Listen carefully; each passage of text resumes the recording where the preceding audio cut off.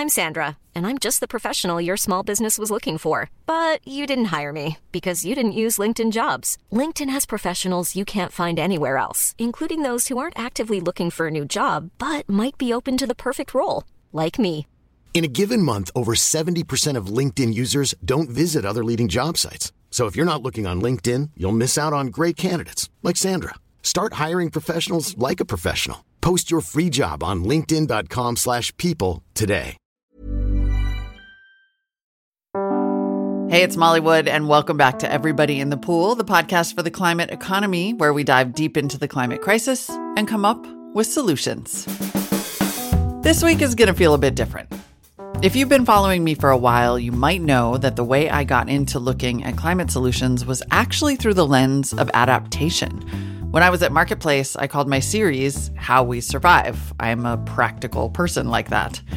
And as I started that reporting, I was thrilled to discover that people are actually working on fixes, getting us to net zero, creating alternative products and businesses and industries, working on policies to create a healthier and lower carbon future. And also, I still think a lot about adaptation because the truth is, we've caused a lot of global warming in a very, very, very short period of time, historically speaking. Right now, the planet is most likely the hottest it's been since well before humans existed. And that's already causing a lot of major change and extreme weather, and that is going to continue.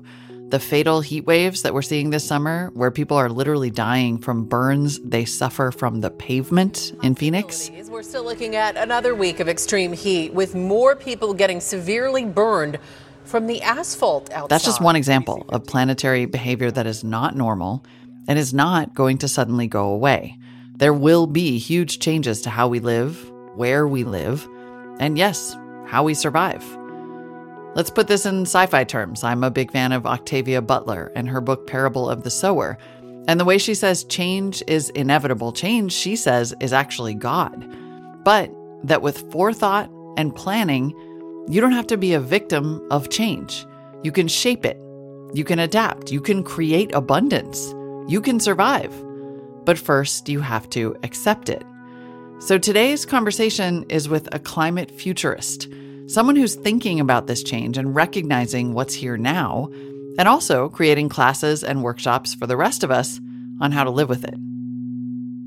I'm Alex Steffen, and I'm a climate futurist and writer who, among other things, I run the newsletter and podcast, The Snap Forward, and I talk about climate change, sustainability, the need for ruggedization, and how we can look at the future with present, more informed eyes. Alex started his career as an environmental journalist back in 1992, and around 2000, he realized that the messaging about climate change and deforestation and toxic pollution wasn't leading to that much change.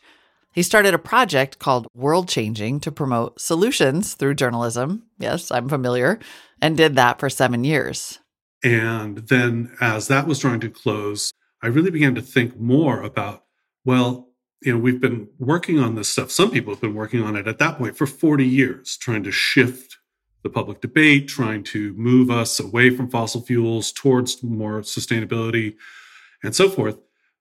Why is it that we're not making more progress? And how has that work changed because of our lack of progress? And I really began to look at what might a sustainable future look like? How might we envision where we're trying to go? And the more that I did that, the more I was sort of thrown back into the present and into the awareness that actually we're already living in the future we were, trying to prevent, but anticipating, 20 or 30 years ago. And that if we're going to look at things with a smart vision, we need to understand that we've already gone through a massive set of discontinuities, right? That our old thinking, that we've all, the ways we've all been educated and trained, brought up to look at the world, et cetera, that it's all out of date. And we're all struggling now with the reality that our past experience is not a very good guide for our present and future choices. Talk to me about this concept of discontinuity. This is something that comes up in your writing a lot. Yeah. And I am thrilled to have the opportunity to ask you directly to sort of really break it down. Yeah, so discontinuity is a widely used futurism term, which basically describes a moment in which the change is not just of magnitude, but of kind, right? Where things become different, not just more. And usually the way that we think about it is it's a moment in which the context for decision-making is changed. So our previous decision-making tools and patterns no longer work the way they were supposed to. Right. So again, past experience and education is no guide to future choice. It's like let's use a clumsy metaphor here, but if all you had ever eaten was apples and all of a sudden all the fruit in the world were an orange, you wouldn't know how to peel it. Right. And you would probably eat a lot of very bad orange peel, right? As you figured out how to. Yeah. So, but we're surrounded by these things, small and large, right? The fact that the composition of the atmosphere, of the oceans, of soils all around the world is changing is a discontinuity. No previous generations, lived through that kind of an experience on this scale at this pace.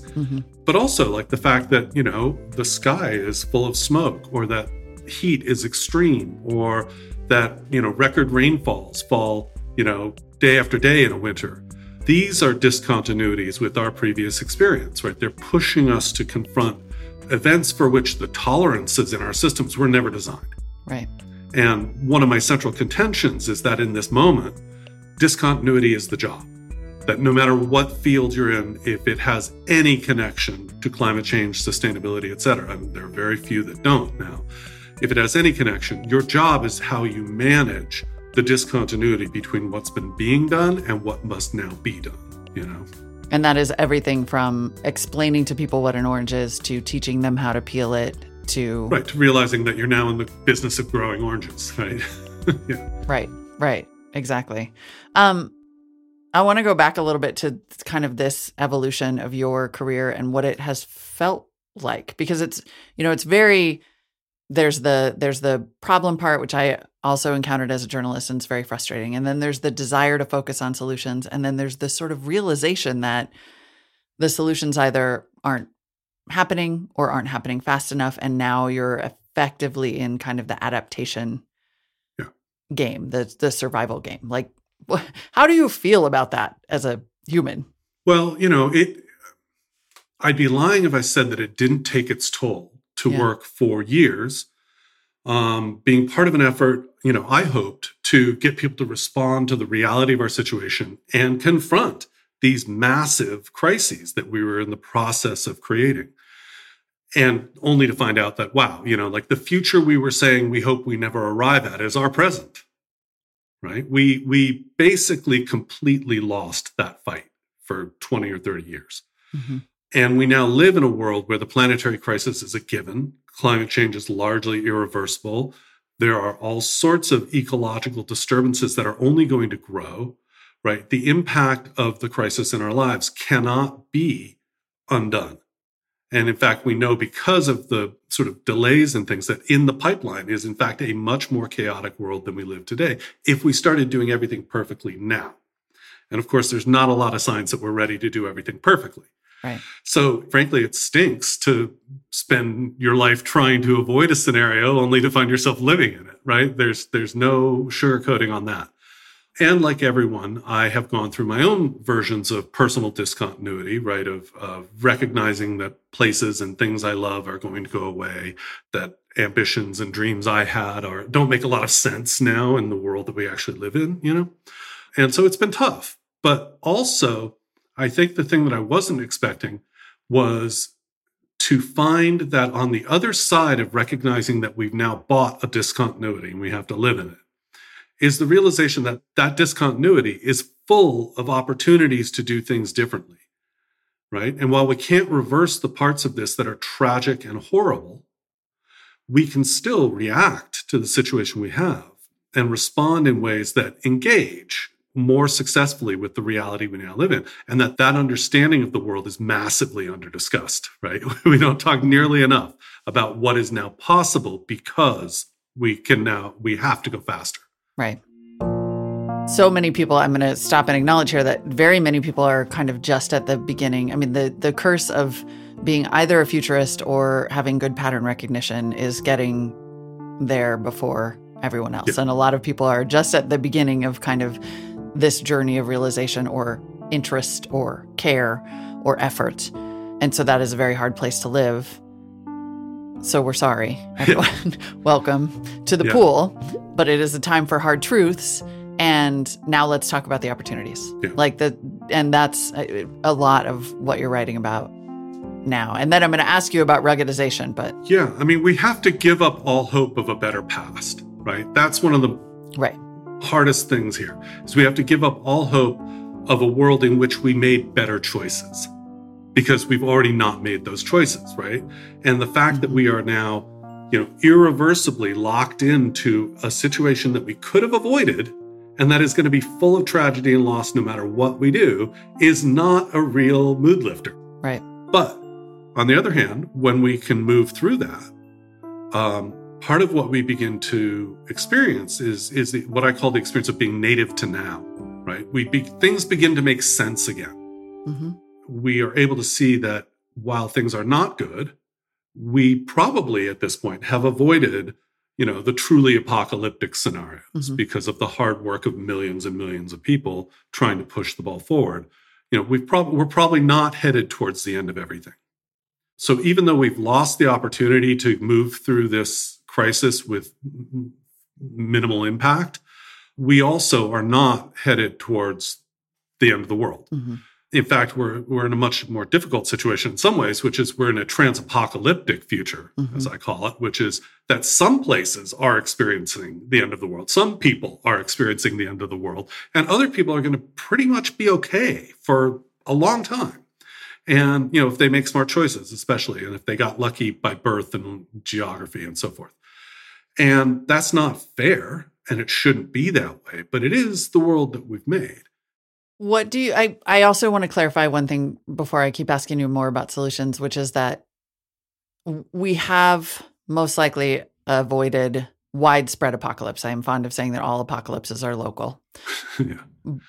But that even the future you're describing, you mentioned this, but I want to put a finer point on it, relies on us still starting to do everything right. Like, I don't want people to walk away from this saying, oh, okay, so we're in for 100 years of dramatic change, no matter what we do. Yeah. I mean, we are in for dramatic change no matter what we do, but it's a spectrum, right? But we could still make it worse. Like, I feel like it's important to say we could still make it much worse. Yeah. Oh, we could make it much worse.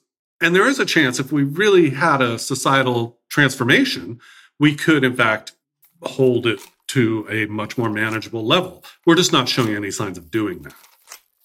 All right, I know what you're thinking. This is not the hopeful, action-oriented Everybody in the Pool Solutions podcast I came here for. Don't worry. After the break, we'll talk about what you can and should do to ruggedize your life for a new reality and how your actions model the life you want for everybody else.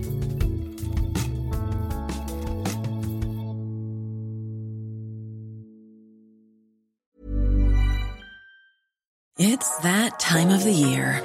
Your vacation is coming up. You can already hear the beach waves, feel the warm breeze, relax, and think about work. You really, really want it all to work out while you're away.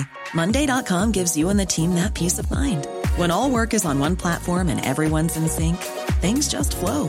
Wherever you are, tap the banner to go to Monday.com.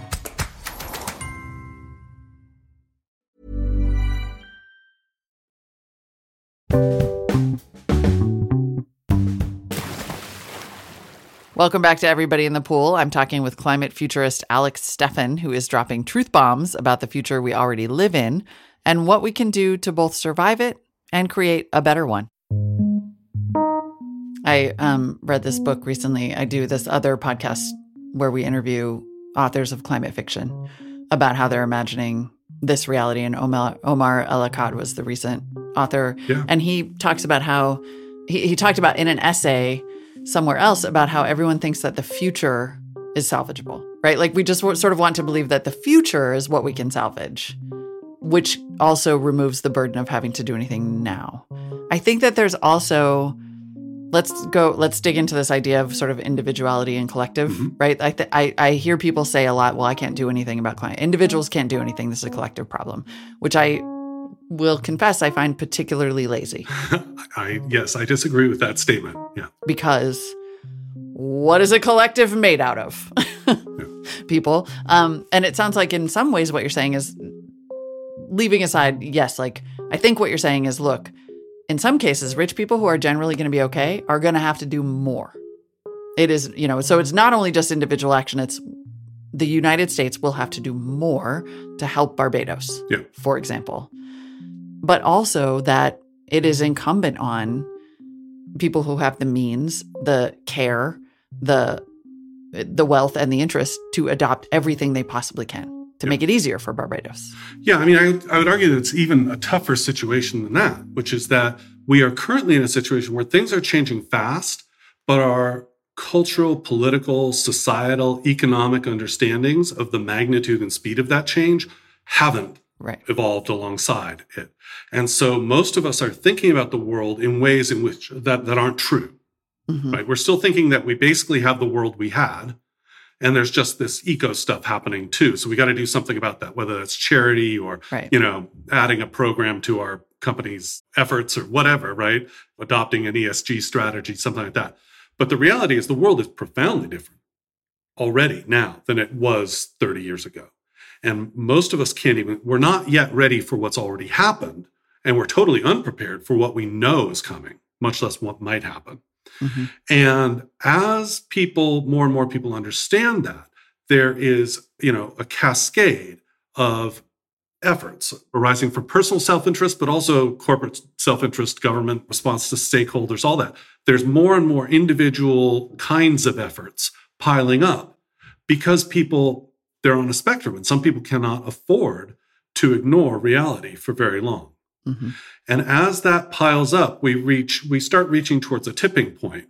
And in that situation, we have to think about what it means to be acting in a much different way. Like, what is important right now is that as many people, institutions, governments, et cetera, begin to behave as if the world that now exists matters, not that we get everyone to agree.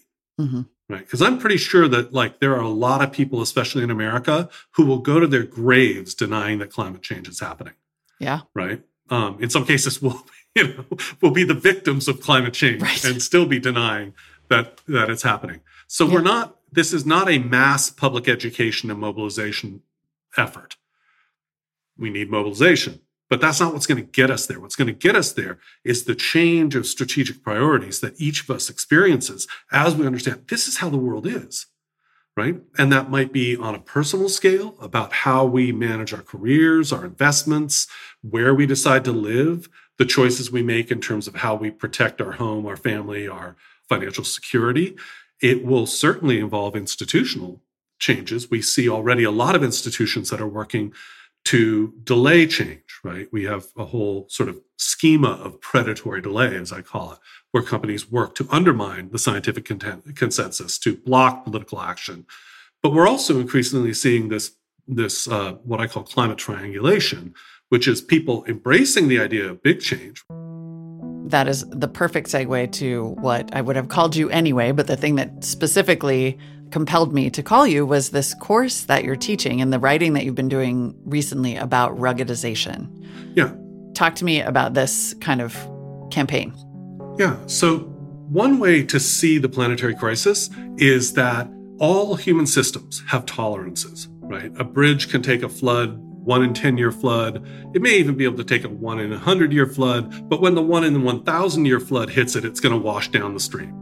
And that's true for every system that we depend on. And in that situation, what you don't want to do is be caught in what I think of as the brittleness trap, which is a situation in which the community you're in, the institution you're in, whatever, is reliant on systems that are no longer equipped for reality. And as those systems fail, the awareness of the risk that the whole community faces jacks up and undermines the economic and social health of that place. Often what happens is younger people, wealthier people, and more talented, skilled people leave. first.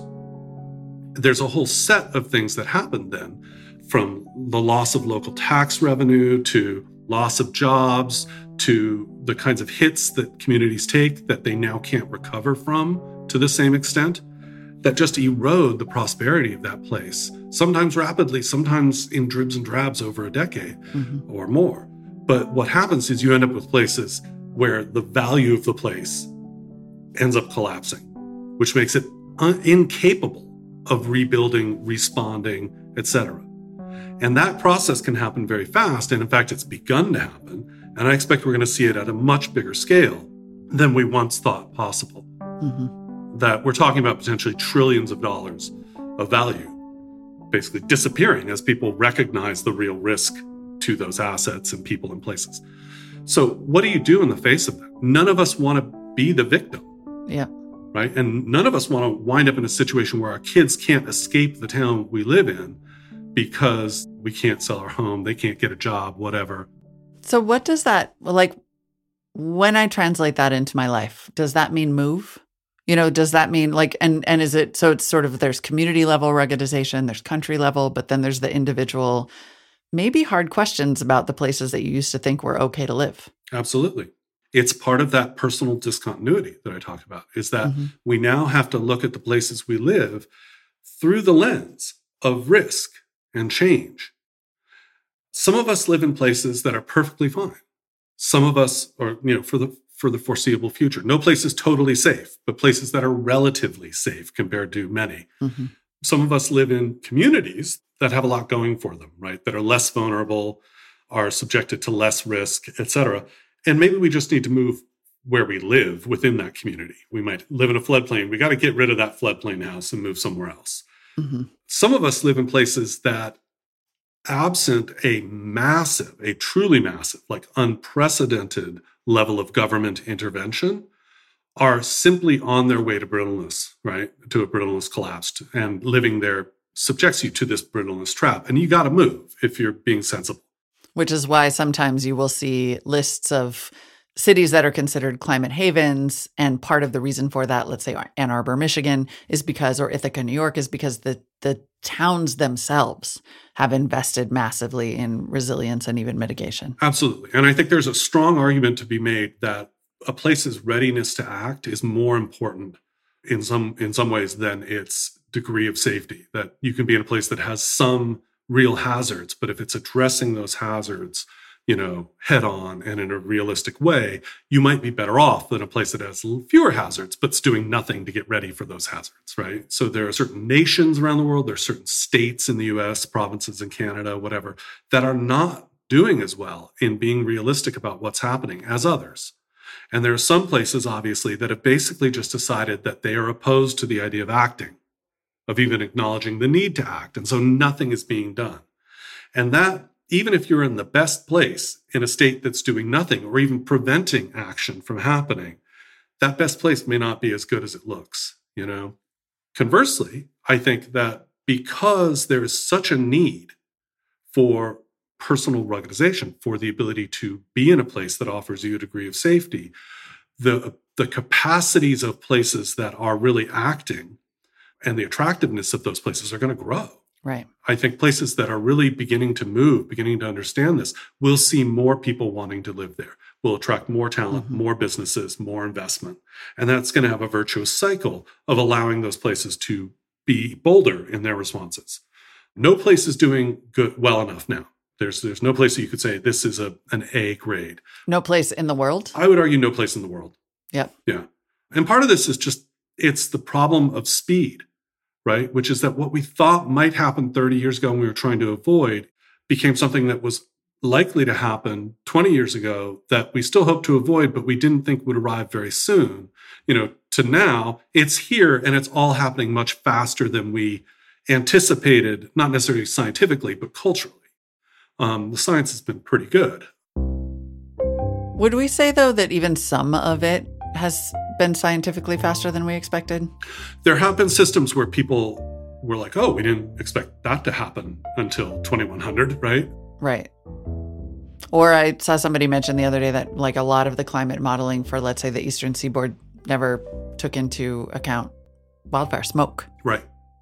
Yeah, I mean, there's all sorts of those things. Right. And there will be lots of things like that where we just don't, or, nobody maybe totally realized that all the extreme weather would mean that every flight would be canceled for 2 days. Yeah. There's these kind of knock-on. And it's those follow-on effects that also are really such a big deal, right? Because we tend to go, well, how much damage does a bunch of smoke in the sky really cause us? Some inconveniences, some health concerns. It's easy to pass it off until you start to realize, well, that's also, a hit to the growing season. It's also the cancellation of tourism and of business flights. It's more people winding up in the hospital, stressing, already stressed health systems, et cetera, right? Yeah. It's a certain amount of people having negative psychological effects. All of these things add up to a bigger and bigger impact. Yeah. And part of what I think we're all trying to do, I mean, we all want there to just be a refuge, right? We all just want there to be some place. Oh, man.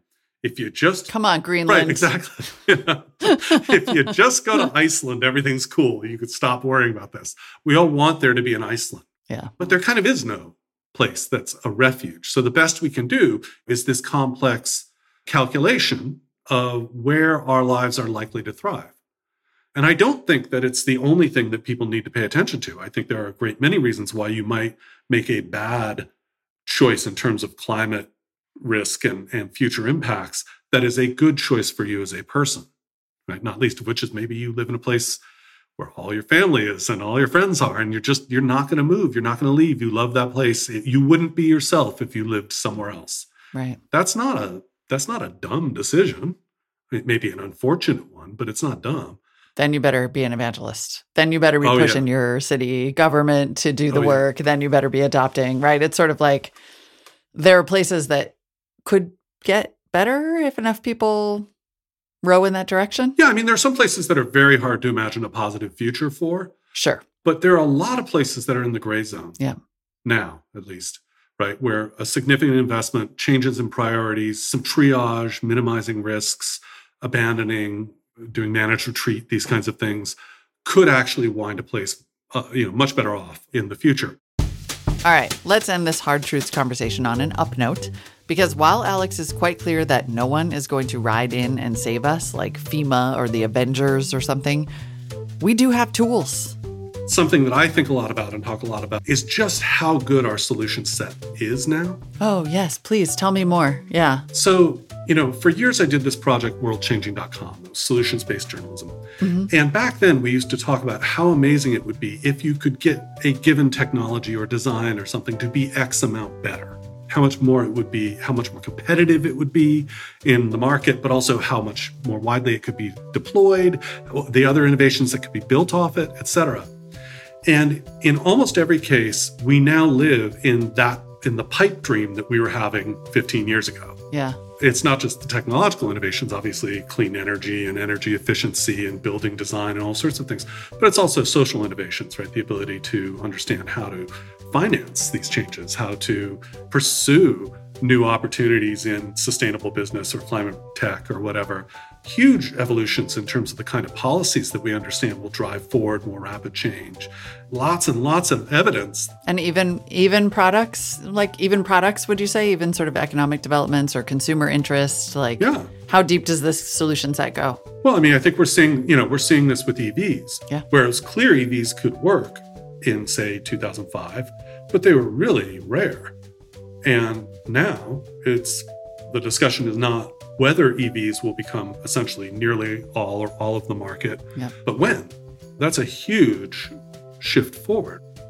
I think the place that I see a lot of change about to occur is in building technologies, in the understanding that we can, save a lot of energy, improve comfort, improve safety by designing our buildings more intelligently, but also that with various kinds of new materials and new manufacturing processes and new planning priorities, urban planning priorities, we can build a lot more than we're used to thinking of building.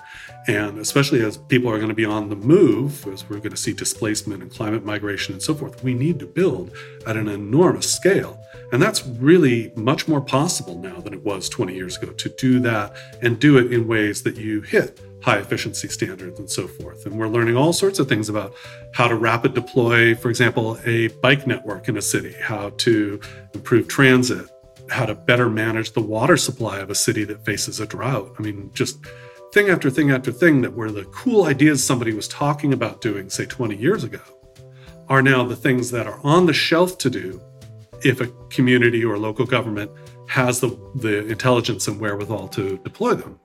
I mean, so that's all awesome. And you can easily build around yourself a life with your personal choices that has a far lower carbon footprint, that's much more rugged to disruptions and so forth than you could 10 or 20 years ago. Yeah. And that's amazing. And everybody should be doing that who can. I mean, if it works for your situation, you should have, solar panels on your roof or an EV or be harvesting rainwater or whatever. I mean, all these things are just, especially if you're reasonably well off, are just right off the shelf solutions.